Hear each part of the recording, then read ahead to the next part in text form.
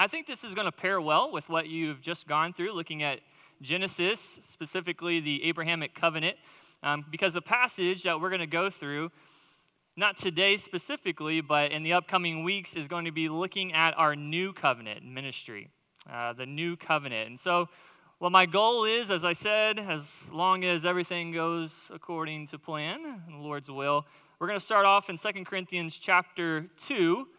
We're going to be in verse 14, and the goal is, it's a big goal, is to work all the way through chapter 3. So in 4 sermons in the next 4 weeks, my goal is to cover 2 Corinthians, the end of chapter 2, and 2 Corinthians chapter 3. We'll see how it goes. But if you want to go ahead, I have a handout that you see there on your table, but if you would open with me to 2 Corinthians chapter 2, I'm going to read verses 14 through 16, and then I'm going to pray. So 2 Corinthians chapter 2, verse 14. The Word of God says, "But thanks be to God, who always leads us in triumph in Christ, and manifests through us the sweet aroma of the knowledge of Him in every place. For we are a fragrance of Christ to God among those who are being saved and among those who are perishing. To the one, an aroma from death to death. To the other, an aroma from life to life." Let's pray.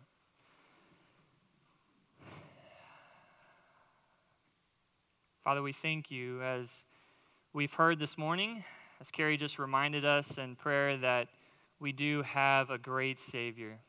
Lord, that you have sent your Son to be the propitiation for our sins, Lord. Not that we deserved it, not that your love was spurred by anything that we could have done, but because of your eternal love, Lord, from before the stars were made, before the grass was created, before the greatest mountain or the deepest ocean was formed, Lord, you loved us, and we thank you and we praise you for that, Lord. Would it stir us up to love you and love others? But Lord, as we come now to 2 Corinthians chapter 2, we see not only is Christ the Lamb of God who was laid down to be the propitiation for our sins, but he is the conquering King.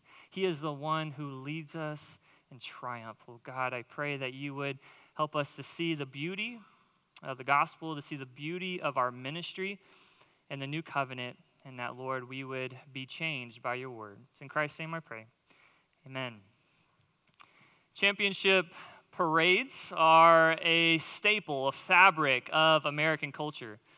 In 2016, the Major League Baseball team, the Chicago Cubs, celebrated a victory parade in which there was an estimated 5 million people that showed up there in Chicago to root on their hometown team.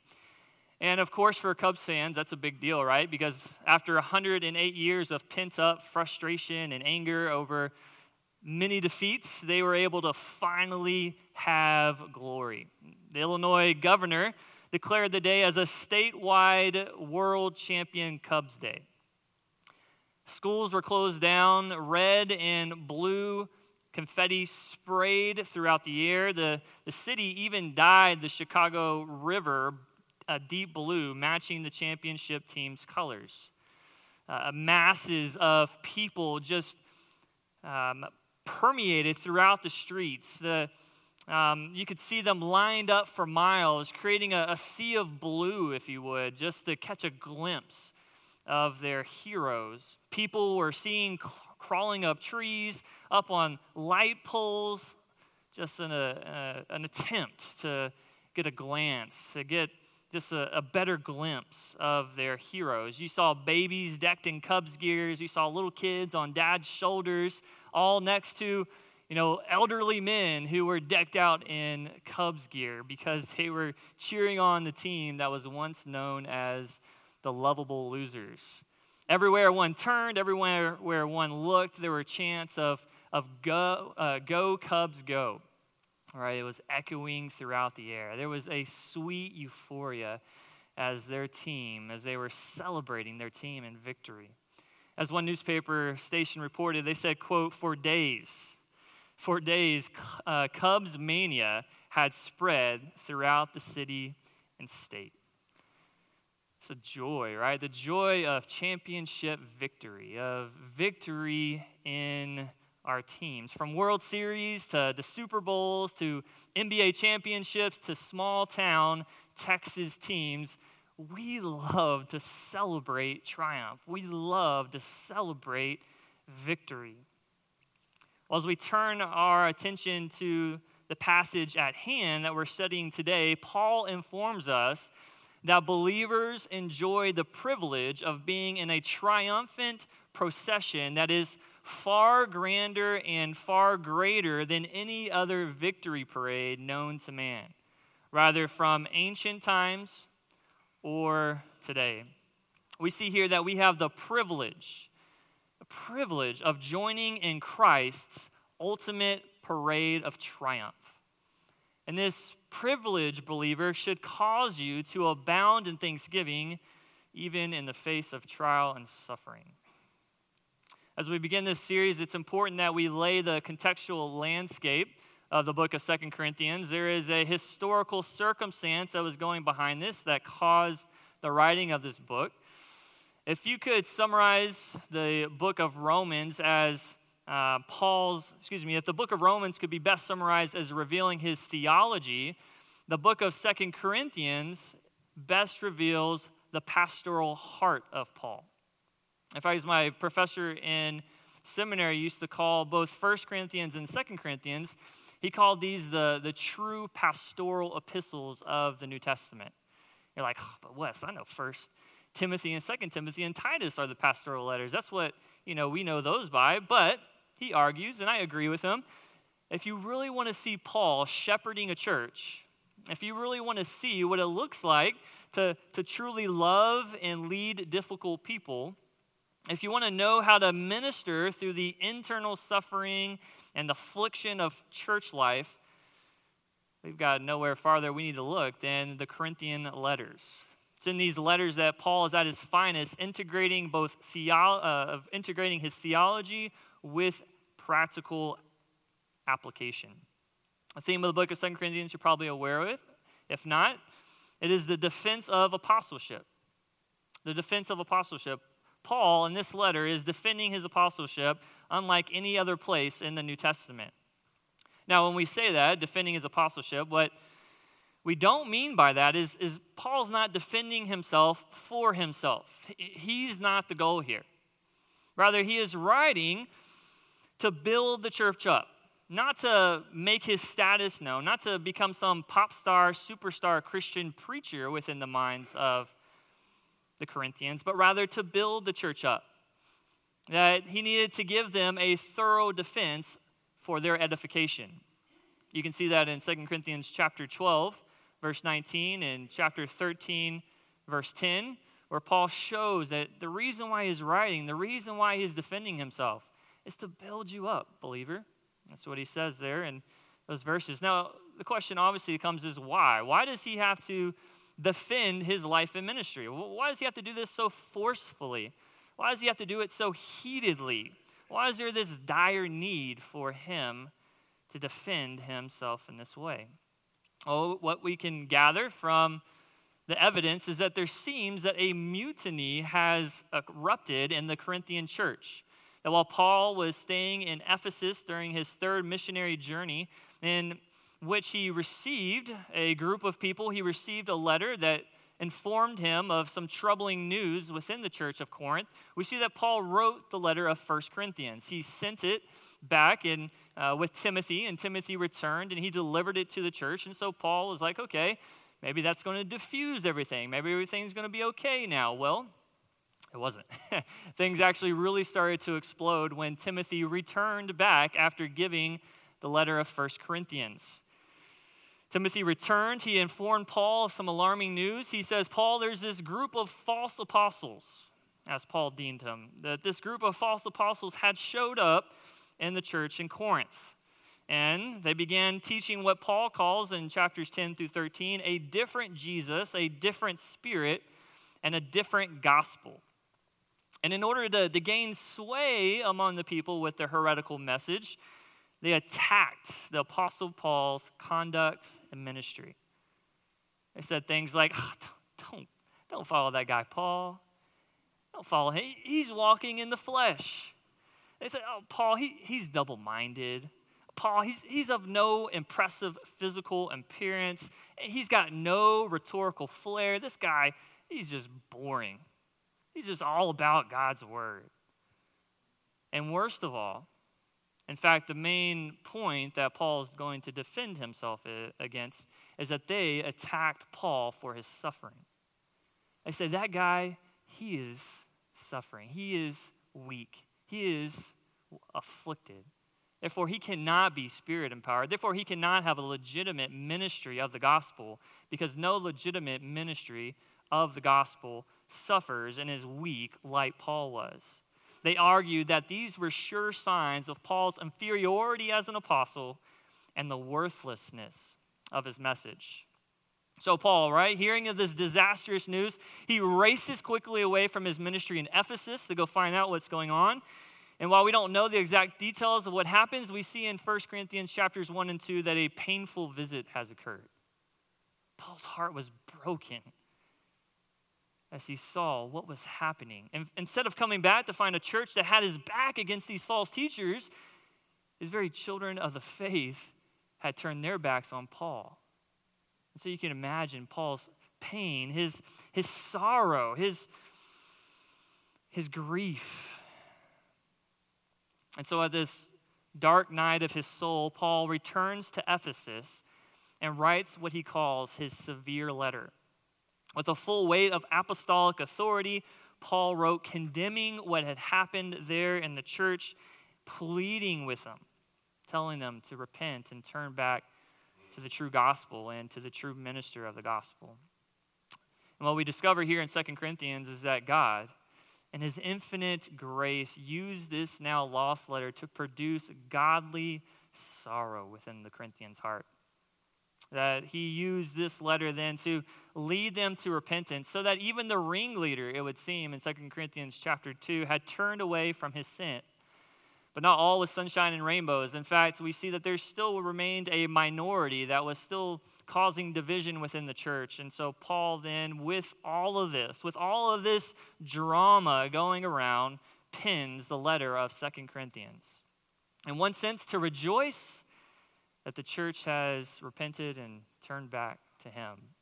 But in another sense, to call the rest of the church, the rest of the minority, to repent, to turn from these false teachers, and to be built back up to unity together.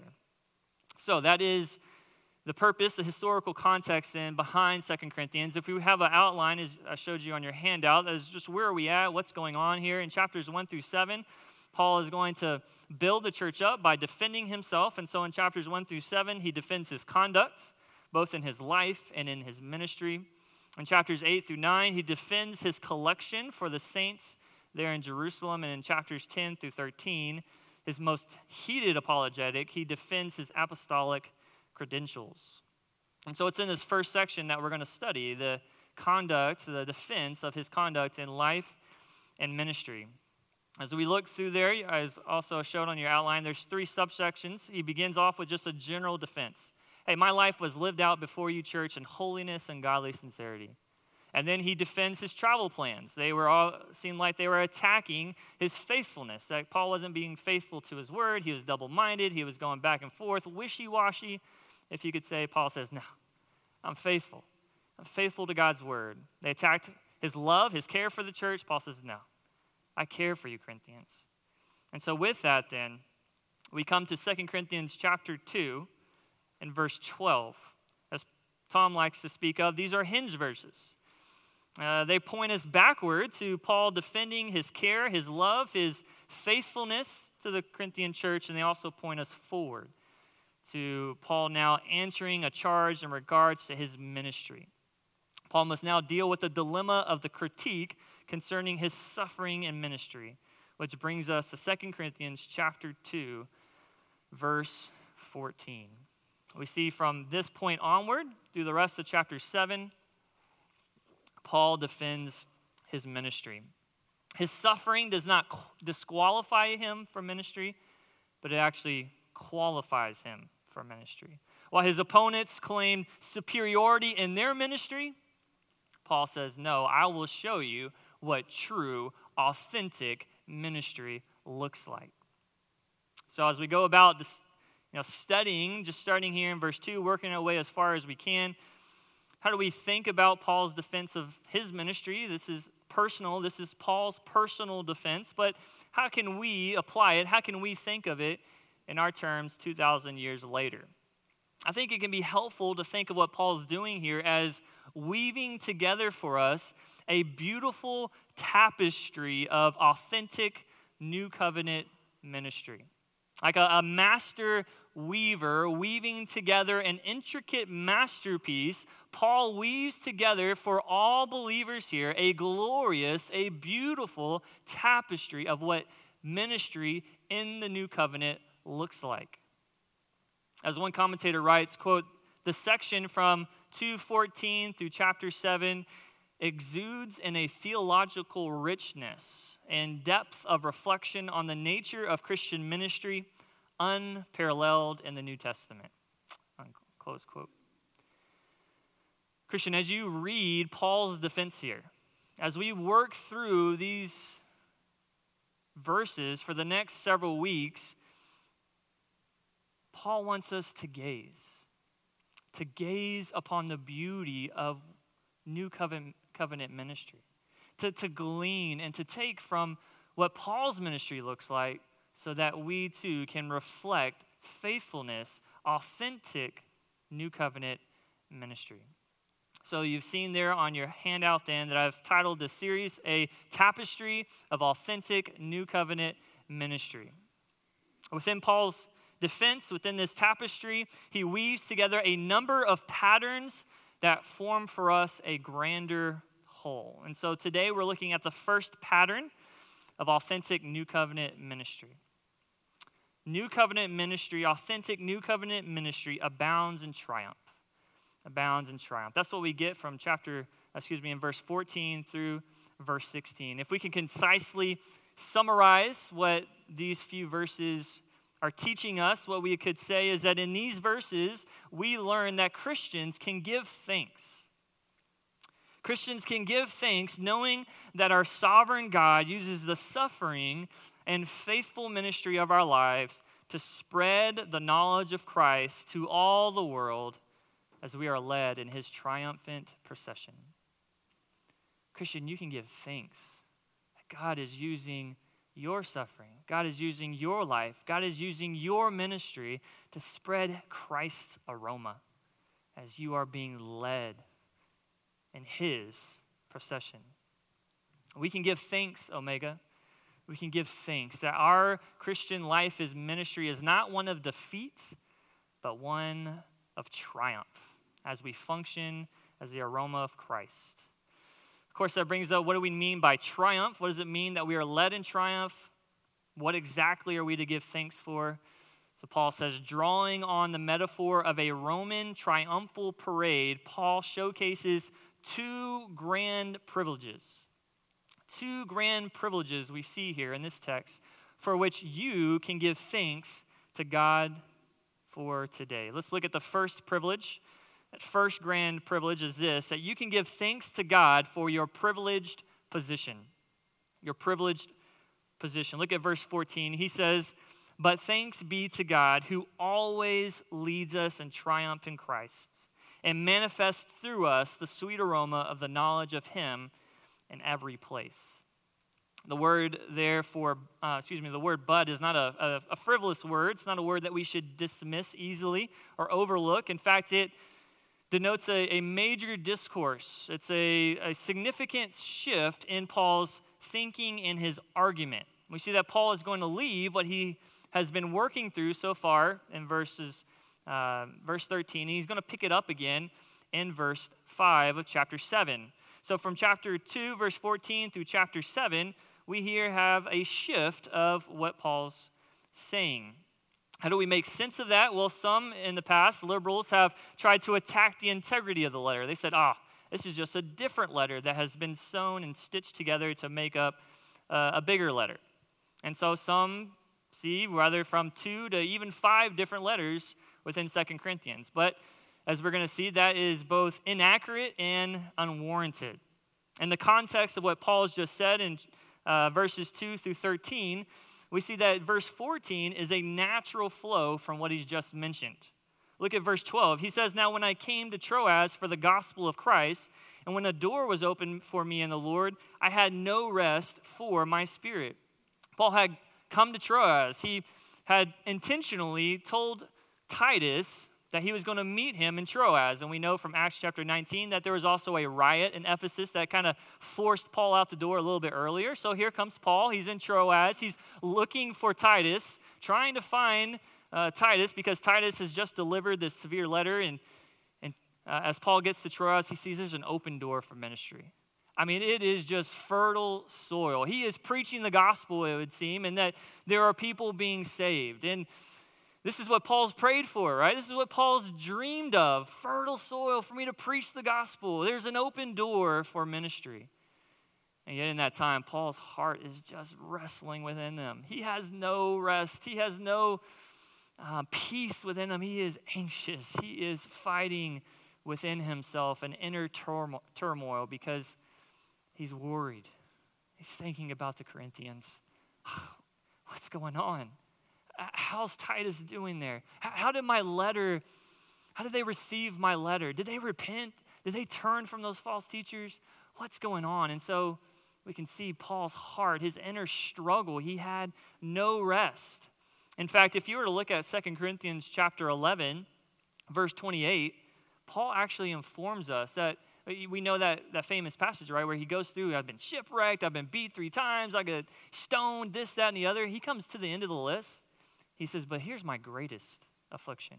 Here's my greatest suffering. It's my internal anxiety and care for the church. That was his greatest struggle. And so what we see here then is Paul is essentially saying that this was his greatest suffering, that this was his greatest affliction, that he cared and he loved the church. And when the church wasn't doing well, Paul wasn't doing well, even though he had an open door of ministry in front of him. Of course, which makes us ask the question, do we love the church like Paul loved the church? Do we care for the church like Paul cared for the church? And so then Paul says, I had to leave. Verse 13, he says, not finding Titus, my brother there, I had to take leave of them. As he waited for Titus and Troas, as the days turned to weeks, as the weeks felt like eternity, Paul says, I just can't do it no more. He had to formally bid the believers in Troas goodbye. And we see in verse 14, in light of that suffering, in light of that affliction, in light of what's going on in verses 12 through 13, we get this statement in verse 14 that's really shocking to our system. He says, but thanks be to God. I mean, how can Paul say thanks be to God in the midst of his greatest affliction as a minister of the gospel? What Paul is going to show us is that instead of his critics using this as ammunition against him, saying, see, Paul, your suffering, your affliction, you leaving there, Troas, that wonderful opportunity. Yeah, Paul, that's just a sign of your weakness. That's a sign of your disqualification.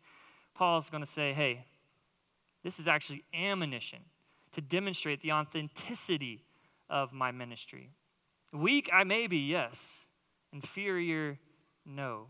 Earthen vessel beset by suffering, yes. Unqualified minister of the gospel, no. Why? Because we see here that Paul has a privileged position. As one commentator notes, quote, Paul is not just some guy wandering around lost and anxious in the Mediterranean, close quote. In actuality, Paul is showing, hey, I'm actually being led in triumph. Yes, I may be suffering. Yes, there may be affliction, but God is sovereign and he is leading me in triumph. Therefore, he says in verse 14, but thanks be to God who always leads us in triumph in Christ. Scholars and historians, they paint for us, they tell us the Roman triumph parade had quote, had perhaps become the most important and well-known political, religious institution of Roman civilization. In a sense, it was a lavish celebration of Rome's cultural brilliance and political and imperial supremacy. The whole procession was extensively elaborate. Many of the triumphs were known to go for more than a day.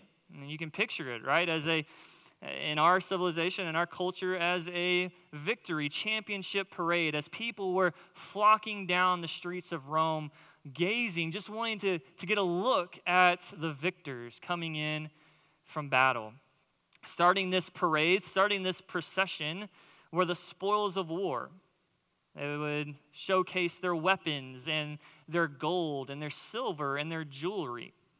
There were pictures of battle scenes that were won, of towns that were conquered, of placards with names of now subjected people in cities prostrated up as billboards. Following these spoils of war then were the trumpeters who would blast forth this noise of Roman triumph all over the streets. Next came the incense bearers, those whose aromatic fragrances carried a sweet perfume drifting out over the spectators. After that came chained prisoners of war who were led along in utter humiliation. Some, actually most of whom, would be sold into slavery, but some, the most important political leaders, the most important people, were then executed at really the height of the parade. Followed by them were the Roman magistrates and the Senate. And at the center of the parade was the Roman general, or sometimes the Caesar, whoever it might be. And they functioned as the victor, as it was called, as the savior, as they were called. He was the focal point. He rode on this stately chariot pulled by 4 horses or even elephants, as some historians tell us. He was ornately dressed. He had a purple toga on with a tunic that was stitched with golden palms. And he had a crown that stood upon his head that adorned him with glory. His face was painted red, and he carried an eagle-crowned scepter in one hand. All symbols of his glorious pomp and in honor of their gods.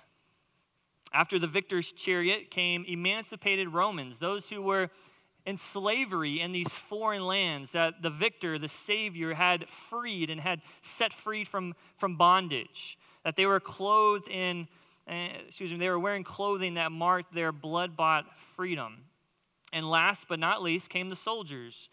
Soldiers wearing laurel crowns upon their heads, singing a myriad of songs, just rejoicing in the triumph. I mean, this was the pinnacle, historians tell us. This was the zenith of Roman glory. Would you turn over real quick to Colossians? Colossians chapter 2, verse 15. Paul uses this Greek word for triumph one other time in the New Testament. And here we see not a Roman triumph, but we see heaven's glorious triumph. Look at Colossians chapter 2, verse 15. It says, when he, that is Christ, had disarmed the rulers and authorities, he made a public display of them, having triumphed over them through him. You see what Paul is showing us in Colossians chapter 2, that Christ is the true victor. Christ is the true Savior. Christ has disarmed heavens, the cosmic powers of the evil forces of this world, has disarmed Satan's army, and he is now leading them as a public spectacle for the glory of God, showcasing his victory and their shame. And in a sense, then, we can see from other places like Colossians chapter 1, where it says that Christ has rescued us from the domain of darkness and has transferred us to the kingdom of his beloved Son, that it would seem then, almost in Colossians chapter 2, that we see a train following the Lord Jesus Christ of emancipated Christians that are wearing the blood-bought clothing of Christ, that we have been freed from our slavery to sin, our slavery to death, our slavery to Satan, and we are following the true Savior in triumph and glory and beauty. And so we can see here then this triumphant procession, right? Christ Jesus is not just the Lamb of God who died upon the cross in propitiation for his sins. Yes, he is that, but we see that he is also the victor. We see that he is also the Savior. We see he is also heaven's champion. And so we can see heaven's gates opened up. We can see the courts of heaven, the myriads of angels welcoming in the Lord Jesus Christ in his triumphant parade. We can see them saying, "Worthy, worthy are you, Lord Jesus Christ, for you came, you saved, and you receive the glory." Christ has the crown upon his head, leading his spoils in war, a host of defeated enemies, a host of liberated prisoners from Satan's domain. This is the triumph of the gospel. This is the parade that we as believers will one day, in a sense, be in, right? We triumph in Christ no matter our suffering and afflictions here on this earth. Turn back over in 2 Corinthians chapter 2. And so is this picture then that Paul's trying to paint for us in this metaphor? And note that word always, that God always leads us in triumph in Christ, right? Highlight that, circle that word, underline that word, that God always leads us in triumph in Christ. Even when the church is struggling, even when ministry seems to be fumbling, even when your anxiety over your family or work decisions and uncertainty are causing you to just have inner restlessness, eating away at your peace, right? Paul says we can always give thanks because God is always leading us in triumph in Christ. But the question is, what does it mean that Christ is leading us in triumph? I painted for the picture in Colossians chapter 2. I think it is right that we can see ourselves as liberated captives there in chapter 2, being led in Christ's glory. But in 2 Corinthians chapter 2, I think Paul is painting a different picture here. He is showing us a different role, a different position that we have in this parade. There's three major interpretations of what it means to be led in triumph by Christ. First, such as John Calvin in the King James Bible, if you have a King James Bible out, it takes this verse in causal sense, that Christ causes us to triumph. In other words, that we're the soldiers, we're with Christ in the chariot, that we're the ones basking in triumph because we're the ones that triumph in Christ. Now, we have the privileged position of being triumphant. The problem with this is that this has no attestation outside of Scripture or in the Greek language for this causal sense of the verb. In fact, as many have noted, in fact, Calvin himself admitted to changing the nuance of this verb to just fit his theological understanding. He couldn't understand what was going on here in a sense, and so he says, well, we are the ones who have been caused to triumph in Christ. The problem with that is that it takes the position of Christ himself. Christ is the one who triumphs. We are led in his triumph. We join with him in triumph. So we're not to be pictured as the soldiers. We're not to be pictured as in the chariot with Christ. Rather, there's a different picture going on here. So that brings us into option number 2, which is by far the majority position today in the church. It's argued that based on the Greek usage of this verb and the Pauline theme of suffering, that Paul says here in 2 Corinthians that we are the defeated enemies. We're the defeated enemies that have now been captured by Christ and are paraded along by Christ. In other words, God in Christ is now glorifying his might and prowess over the man who used to be one of his most hated human enemies, Saul of Tarsus. That the man who used to persecute God's people was now God's conquered enemy. He is now Christ's conquered slave, being led in a procession to his death. And everywhere he goes, as a conquered slave, Paul now spreads the aroma of Christ through his death, through his suffering. Just as a sacrificial offering, they would say in verse 15, spreads a pleasing aroma to the Lord. Those who saw Paul's sufferings and rejoiced, they were those who were being led to life. But those who saw Paul's sufferings like the Corinthian opponents and rejected Paul, to them Paul was an aroma of death. And it does make good sense. In fact, it's very convincing and it's hard to go in a different direction. But I think that there is a more plausible option. In fact, I think there's several reasons why we should not see ourselves being led in this procession as conquered, captured enemies, but rather we should see ourselves as the incense bearers led along in Christ's triumph. Yes, our sufferings are to be the means which God uses to spread the aroma of Christ in the world, but not as captured enemies, but rather as the incense bearers. The reasons for that, first, as one commentator quips, is the theological indigestion of the passage. Right? It's one thing for Paul to say that he was God's enemy, but now he's been reconciled to Christ, set free, and now he is a willing slave who follows Christ. That's what Paul says throughout the New Testament. He is a slave of Christ. It's one thing to paint that picture, and it's another thing to say that, no, Paul is still an enemy of Christ, still suffering as a slave of Christ.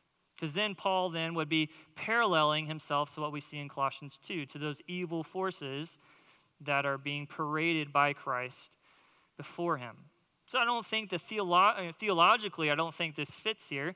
But second is also the meaning of the Greek verb itself. The whole argument for seeing ourselves as captured slaves is all based upon one argument.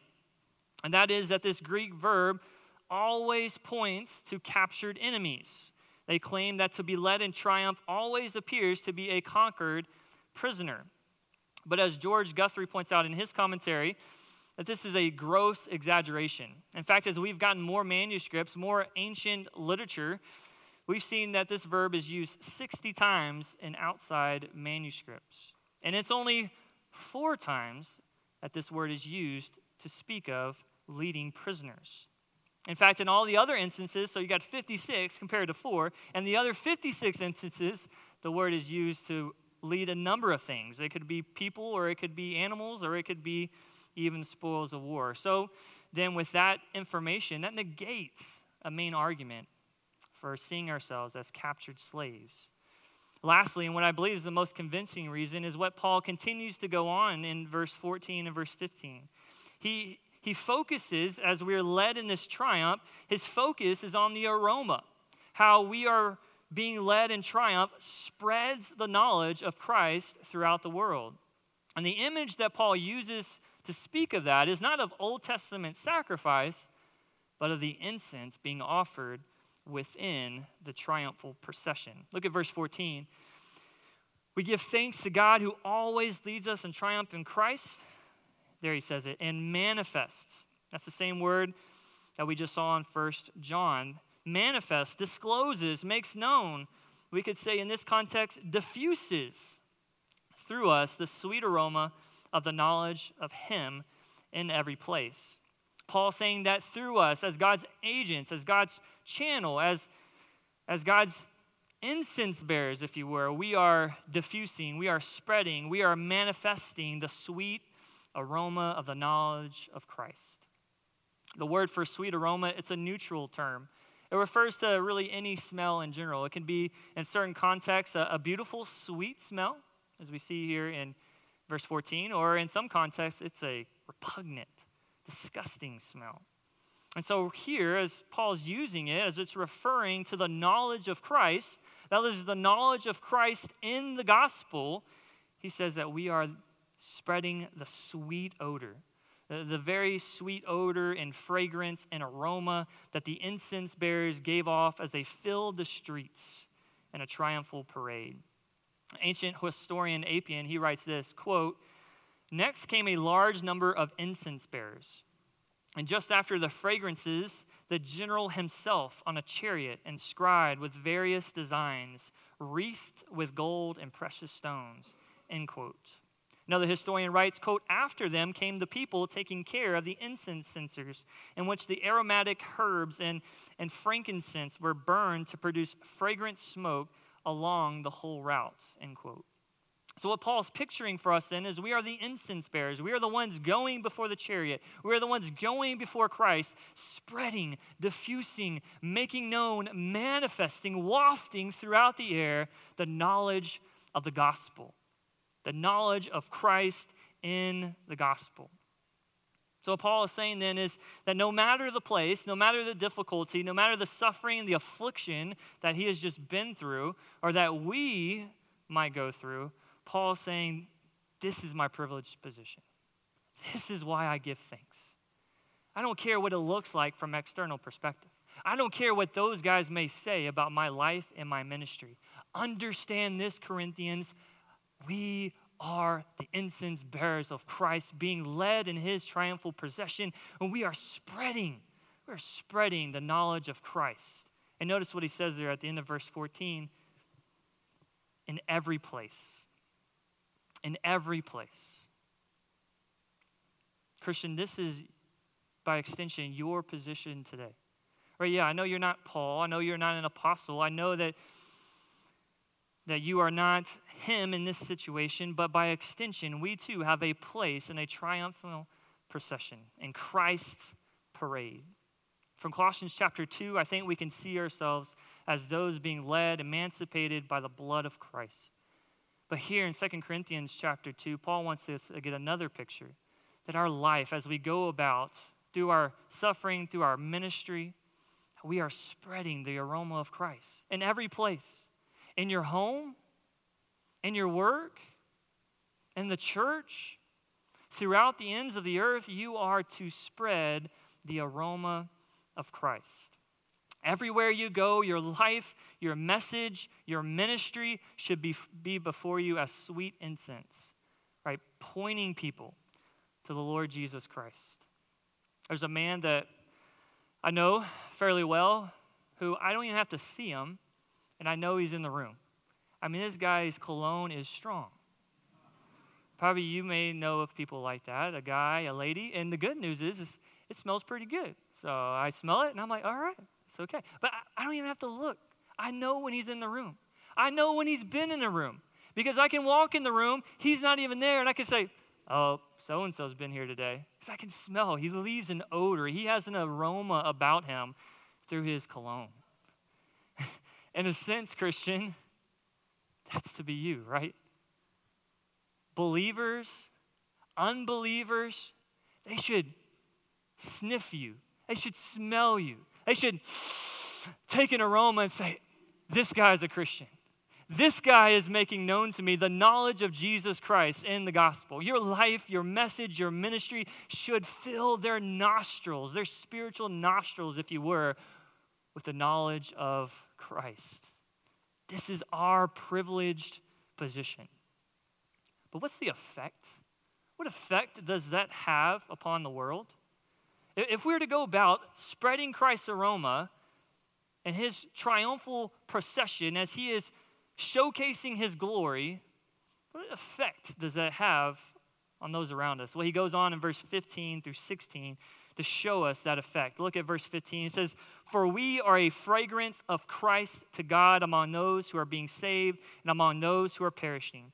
To the one, an aroma from death to death, to the other, an aroma from life to life." We all know the powerful influence that smell can have in our lives, right? You're walking down the street and you got a smell of a barbecue pit. Ah, man, somebody's grilling today. It's going to be good. Or you walk into your closet and you smell your spouse's aroma coming from their clothes or maybe from the bathroom, and you smell their perfume or their cologne or whatever it may be. And you're like, oh, man, I miss them. Oh, man, I love them. Oh, man, I really wish they were here right now. Smell has a powerful effect on our lives. But it can also have a negative effect, right? You open up that milk jar and you're about to pour your cereal. You're like, whoo, this is sour milk. This is spoiled milk. And you want to toss it out.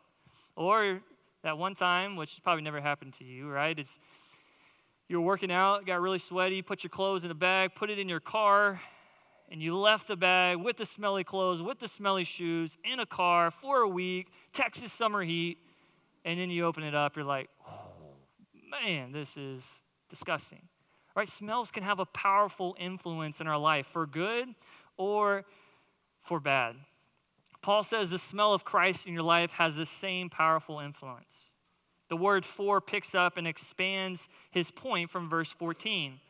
And he shows us that our influence, our message, and our ministry has three audiences. There's three audiences that he gives here, of which our aroma has an influence over. The first is God. Verse 15 says, for we are a fragrance of Christ to God. The word fragrance is actually a different word than what he's used and what he's going to use. This word is not a neutral word for odor, but rather the connotation of this word is always a pleasing scent, always a pleasing aroma. Maybe there's some scents in your life, a smell in your life that you're like, oh, I love that smell. Every time I smell it, it is just so wonderful. For me, it's chocolate chip cookies. Every time my wife has a nice homemade chocolate chip cookie baking in the oven, I walk into the kitchen and it's just the most beautiful thing. You probably can think of smells in your own life where, whew, man, it just smells so wonderful. Paul reveals that he, and by extension, you are that to God. You are a sweet, pleasing aroma to God. Always, Christian. Always. And notice he says our fragrance is not from ourselves, but we are a fragrance of Christ. That our aroma doesn't come from ourselves, but it comes from Christ. As you and I are robed in Christ's garments, we then take upon ourselves Christ's aroma. And our lives then, as we go about faithfully in ministry, faithfully in life, our aroma of our life drifts up like a sweet fragrance upward to God, just like the aromas in a Roman triumph were to be offered and drift up to their gods. So as we think about that, it's just wonderful, right? That God delights in you, believer. That you are a sweet smell in his nose. Despite all your flaws, despite all your imperfections, despite how Satan may attack and tempt you to say, God doesn't love you. God doesn't care about you. I know what you're going through. God has turned his back on you. Paul says, no. Look upward, Christian. You are a fragrance of Christ. God delights in you.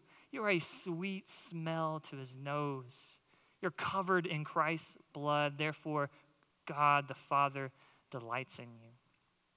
So knowing that our smell then carries a sweet aroma, a sweet fragrance to God, how then does it impact the world around us? Paul moves to the horizontal influence of Christ's aroma. Right? This gospel fragrance does not just drift up to God, but it also permeates throughout the world. He has two audiences in mind here. The second audience we see is a deathly stench. That the Christian is a deathly stench to the spiritually dead.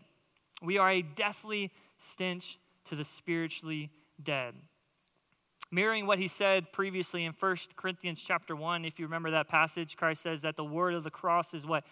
Folly to those who are perishing, but the power of God to those who are being saved. Paul says not only is our message foolishness to the world, but our life, our ministry, our conduct, the way we suffer, the fact that we don't partake of sin, the fact that we choose a life of righteousness, the fact of how we choose to shepherd our children, how we choose to do our job, the way we choose to conduct our marriage, the way we choose to love Christ, that too is a foolishness, a stench to the world. In other words, you're like a skunk, right? You're like a skunk on the side of the road to an unbeliever. Your life, your message, your conduct, your ministry, believers take that in and it is rotten. It is repulsive. You are the smell of death. Why? Paul says it's because they are perishing.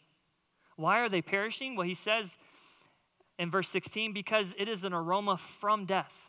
They're perishing because they're spiritually dead. The source, the heart, their inner being, the inner man is dead. Therefore, when they take in your life, when they hear your message, when they see how you live your life, when they see how you suffer for Christ, your Christ-centered, gospel-driven life is death to them. Just like in the Roman triumphal parade, when the incense aroma would fill the air, it would have been a reminder to those prisoners led in chains that their life was one of death. They were being led to their death. Paul says the same is true for us. They are being led to death because their spiritual noses cannot smell the beauty of Christ that we emanate. But there's another group who is powerfully influenced by your life and ministry. Third, we are a life-giving aroma to the spiritually alive. We are the life-giving aroma to the spiritually alive. He says, we are also the fragrance of Christ to God among those who are being saved.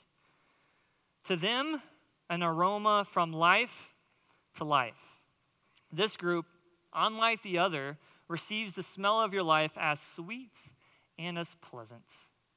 All right, just as those who were liberated Romans who had been freed by their Roman Savior, as they breathed in, unlike the prisoners chained, heading to their death, these now are freed Romans. These now are Romans who are smelling in the incense being offered in that triumphal procession. They're saying, life, life.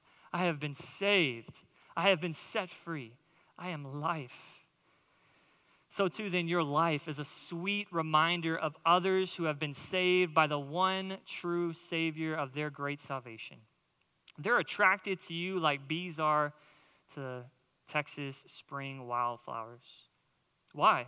Because as he says, that it is from life. Unlike the previous group who were spiritually dead, hardened, who maligned God's people, who rejected God's people, these are those who have life. God has so quickened in their heart to bring them to life. And so now as they take in your aroma, they're attracted to you. It reminds them of their life. So now when they observe your suffering, when they see how the way you live your life for Christ, how you lay down your life in the midst of suffering, it is an encouragement. It is a sweet reminder of their great Savior. No doubt many of you can probably think of people right here, maybe in this room, maybe outside of this room, people who you just are around them, and you're just like, man, they just live for Christ. It gives me so much hope. It gives me so much encouragement. Believer, this is your life. This is the privilege of your influence. You are the dividing line of human history. As you go forward, carrying the gospel of Christ, being led in Christ's triumphal parade, you can give thanks because you are privileged to be in a position with an influence for the glory of God. But understand that that has great responsibility.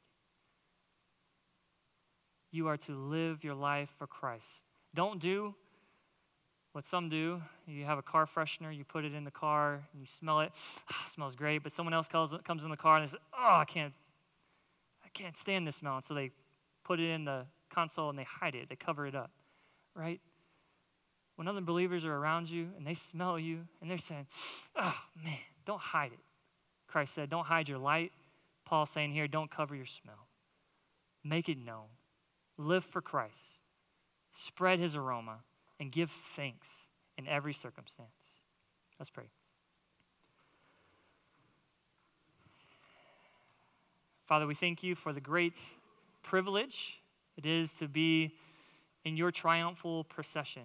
Both those who have been freed, set free from slavery to sin and death, now following you as we glory in our Savior for the triumph that he has accomplished, as his freed slaves now who rejoice in him. But Lord, we also know that we have a great position, that we are to spread Christ's aroma. We are to spread the gospel both through our message and through our life.